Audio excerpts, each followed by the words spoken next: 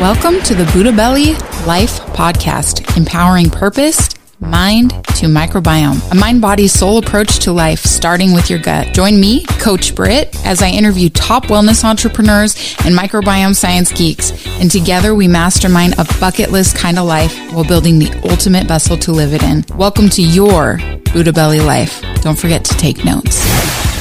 Hey guys, welcome to the Buddha Belly Life Podcast. I'm Coach Britt, and we are in session 2 of our month's focus called Overgrown, which is all about bacterial overgrowth, specifically SIBO and gut bacteria, and what this looks like and the prevalence and how it's just affecting so many people. And again, we are joined today by Tracy Merritt, Regional Account Manager and Functional Medicine Consultant with Microbiome Labs.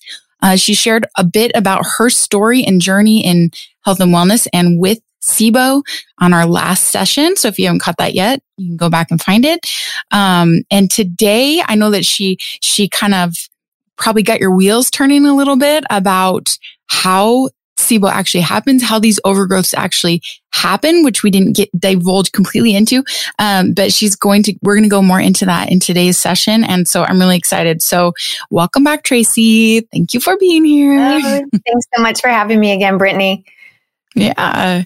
So today, I want to take off. I want to start a little bit where we left off before. So if you're new to this one, we've been talking about SIBO. SIBO stands for small intestinal bacterial overgrowth. Something that after a year of struggling with symptoms, Tracy finally realized that she was dealing with. And it takes a lot to figure that out because it's not something that's just easily understood in conventional medicine practice. And it can produce a variety of symptoms that look really similar to so many other things, right? So yes. The prevalence of it, though, is just so huge. So are you aware at all, Tracy, is there any like stats or things that you can give us on kind of how many people may actually be struggling with this? Yeah. So what some of the science is showing is that if you think of all the people who have either been diagnosed with IBS at some point, like we were talking last week, the catch-all phrase, right? Or the catch-all diagnosis. Or if you've ever felt yourself just like you have it, about 50 to 70% possibly could be having SIBO type symptoms. And whether it's a full diagnosis of SIBO yet, or the condition is starting to occur. So it's a very high prevalence. Yeah. And it affects, like we talk about, the gut affects everything. So it's going to it affects your brain. It's going to affect your mood, anxiety, depression, inflammation, skin issues, like you talked about, all kinds of stuff. Can you tell us a bit about like how we know just gut issues in general, but especially SIBO, some of the symptoms that can show up in people, what they showed up in what you dealt with? Like, what did that look like? How did you, what were the pieces of the puzzle you started putting together that other people might look out for? Yes, absolutely. So some of the symptoms that you might suspect you have SIBO is excessive gas, not just your typical, but excessive gas, bloating after eating, and a significant amount of time after eating. So some people might say, as soon as I start to eat, I bloat. Well, technically, the food has not had time to reach even the small intestine yet. That's at about 90 minutes. So if it's kind of that like hour and a half after eating, you feel like you're starting to bloat, you might get a couple of months pregnant looking. Also, some things could be IBS. So, diarrhea versus constipation and back and forth. I felt like my food was sitting in my chest, like it just would not digest, this heaviness. That is going to be something else. And then, like you said, skin conditions. I mean, there's a huge list of symptoms, but food sensitivity is going to be another big one. And then nutrient deficiency. Because as the small intestine becomes inflamed with this bacterial overgrowth, we can't absorb our nutrients as well into the gut lining when there's inflammation there. Mm-hmm. And so the thing is that I think a lot of people too, especially if they've struggled with levels of this or if it's gradually gotten worse, like everything, I think a lot of people may just get comfortable living with discomfort and Absolutely. not really realizing that how bloated they are isn't normal until they finally aren't. Like when we put someone kind of on a protocol for a while, and we get them doing, pulling some foods out for a while on a, food removal plan and things like that. All of a sudden they're like, whoa, they feel like they lost 20 pounds because they're not so bloated because they've been so used to it. And so I like learning our bodies and listening to our bodies. My husband always say that he thinks I'm like, I read into things too much. And I'm like, it's because I struggled with so many things in my life that I learned that my body was this amazing communicator. Yeah. I've never just been like, oh, just give it a pill and make that thing go away, because I'm like, that thing is telling me something. Yes. So if your skin is out of whack, if you're super bloated after you eat food, were there certain foods that bothered you more than others, or that you noticed with people that are struggling with SIBO? Absolutely. And two other, just symptoms that might be on people's radar as well. And it doesn't always mean SIBO, but be cautious of it, is going to be heartburn and reflux. Or diagnosed with GERD, because again, as that bacteria is fermenting, it's going to cause that gas. And for some people, it's the bloat or the flatulence. But otherwise, it's coming back up. It's actually pushing up on the esophagus and can cause some of that heartburn or reflux. But yes, foods, absolutely. If you're not familiar with what FODMAP or FODMATE, I'm sorry, we just launched a product called FODMATE. So my brain is saying the product. So FODMAP foods. So do explain this a little bit if you can to people. I don't know if you know what it stands for. I can't remember what it stands for. I just always remember what they are.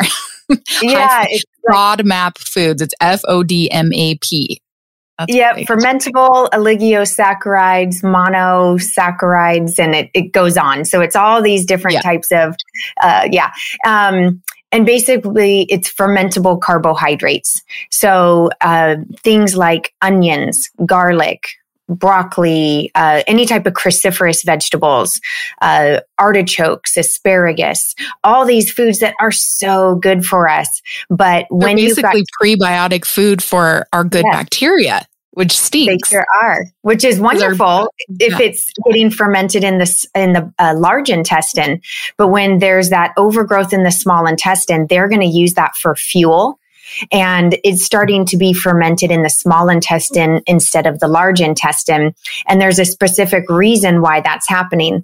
And that is because the motility of the rate at which the food is being digested has slowed down. And we can talk about why that is. And so instead of it making through to the large intestine to be fermented, it's fermented upstream, and you're getting all those symptoms now.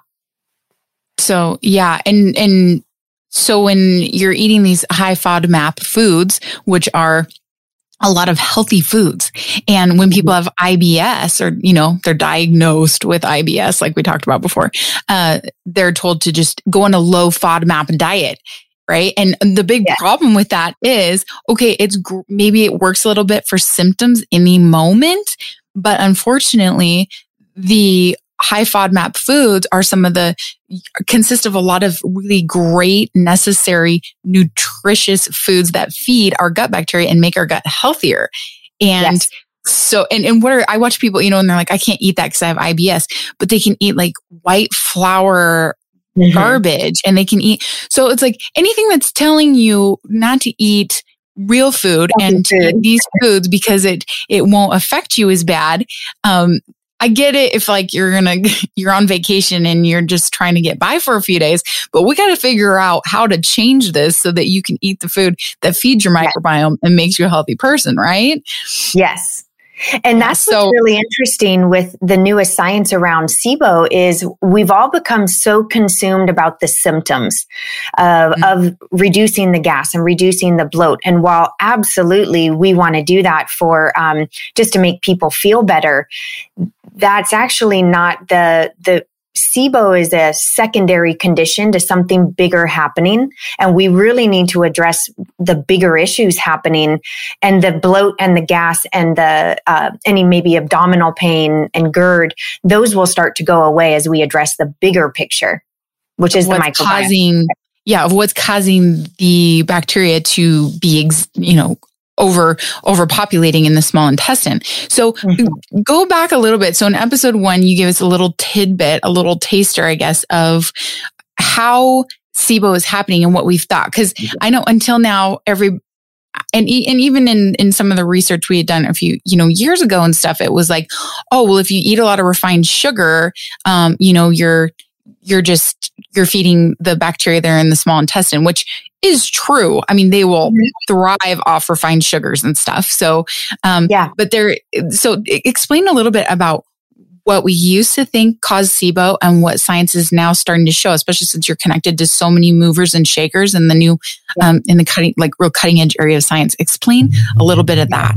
Sorry. Yeah. So Karan Krishnan, our founder, he has been diving into SIBO a ton in all the research. And so, he has found many different things, as a lot of the functional medicine doctors out there are realizing. Is we used to only think that SIBO occurred when the ileocecal valve, which is this little barrier with a flap that will open and close, that the large intestinal flora has migrated up into the small intestine where it shouldn't be, and it's an overgrowth of actually good bacteria.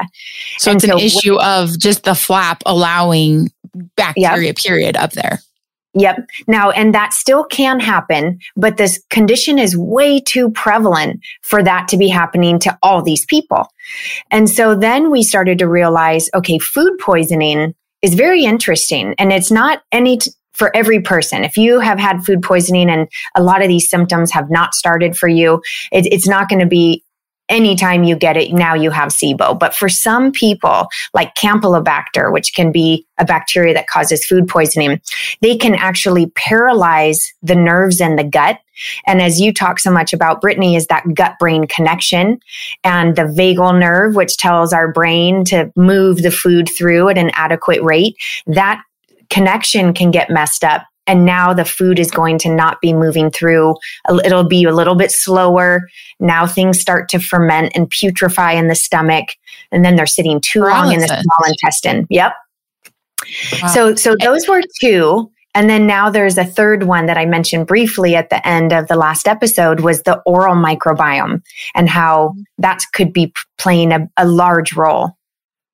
And so explain a little bit about the oral microbiome, because that's new too. And I always wonder too, whenever we make a connection with the gut, which comes first, the chicken or the egg, just like the gut-brain connection.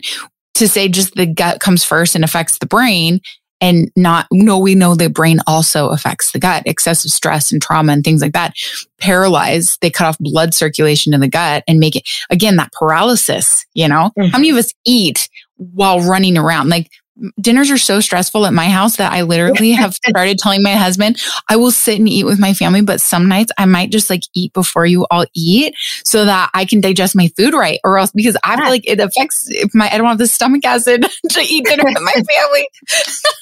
So explain a little bit more on that. Yes, absolutely. Yeah. So the oral piece is just, in these last couple of years, we're realizing how much the oral microbiome, so the microbes that live in our mouth, good and bad, are playing a role in many, many different health conditions. And SIBO is one of them. So if you consider we're swallowing down gallons of saliva a day, we've got some checks and balances that are going to prevent the bad bacteria in the mouth from getting and colonizing in the small intestine. And so one of those is going to be hydrochloric acid that you were mentioning, that helps us digest protein and just overall digest our food. And then bile as well. And both of those have very antimicrobial properties, so that when we're eating, it's killing off any of those pathogens, the bad guys, as they're getting swallowed down. And where do those exist? Like the hydrochloric acid and the, because we know the bile is in our gut. Is the acid also mainly in our gut, or is there a part of it that's happening in our mouth that's not helping with our bacteria in our oral bacteria? Yeah. So the digestion definitely starts in the mouth first with the brain, really, to get the saliva going and all those good enzymes. And then things start to occur in the stomach. So we're producing that hydrochloric acid as it's going through, but in the stomach. Yeah. Mm-hmm. Yeah. And I think a lot of us struggle with low stomach. I mean, even me, I would eat so clean and everything. And I realized that stress was such a big culprit to any gut issues I had, especially while pregnant, and being pregnant through the pandemic and combining an 8-person family with a new baby. I mean, it was just nuts, and everything was just kicking up. And I was like, well, gosh, maybe it's because I'm not absolutely immaculate with my diet here or there, right? And you have to realize that this stress state that we're in is just as impactful, I think, as the dietary parts of what we're doing. And it affects our ability to digest our food properly. And this paralysis thing, putting us at such a substantial increased risk of overgrowth issues like that. So that's super interesting. Yeah, because if you think about the prevalence of constipation in today's society, I mean, that's not something we all talk about with each other often, right? But that's something we as health coaches and in the functional medicine talk about all the time. That tells us a lot. Yes. And sometimes constipation, is just coming from stress, but also not digesting our food well. And like you said, the paralysis, if we're stressed or we're driving or watching TV or walking around while we're eating, the blood flow is not going to the digestive tract. It is going to elsewhere. So the food will sit and begin to putrefy. And then that's where conditions like SIBO can happen. Mm-hmm. Mm-hmm. Yeah. And then there's another huge piece of the puzzle that I know you talk with your listeners a lot about, but it's so leaky gut, right? And so when we talk about that gut-brain connection, just the audience, don't forget that when there's those holes in the gut lining and there's leaky gut, there's something that occurs when we eat. We release something called lipopolysaccharides, but the short term is just LPS. It's something that, again, we release every time we eat, but it should stay should not be getting into the bloodstream. It should just stay in the gut. And as soon as that LPS can get into the bloodstream, because somebody has leaky gut, it can travel.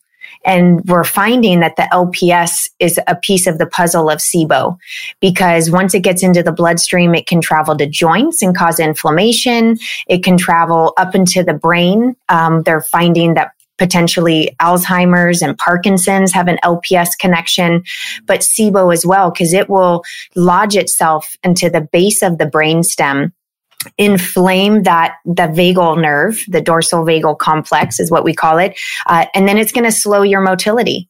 So again, it's this motility is your, the digestive process of food and elimination, right? Yep. At the rate which your food goes through the digestive tract. So it all comes full circle. Definitely. This is amazing. You guys, Tracy, this has been so jam-packed. I hope you guys take notes on all this. And in the next episode or the next session with Tracy, we're going to dive a little bit back into her story a little bit on what she did about her SIBO, how she has, gotten where she is now. We're going to talk about antibiotics, probiotics, anti-life, pro-life, and a few other things, and, what to look for in some of these things. So if you're struggling with something like this is going to give you some excellent insight as to where to go from here. So thank you, Tracy, and we'll see you guys next week. Thanks for joining us in this week's Buddha Belly Life podcast. For more episodes, coaching resources, and gut programs, visit BuddhaBellyLife.com. Don't forget to put us in your schedule for next week.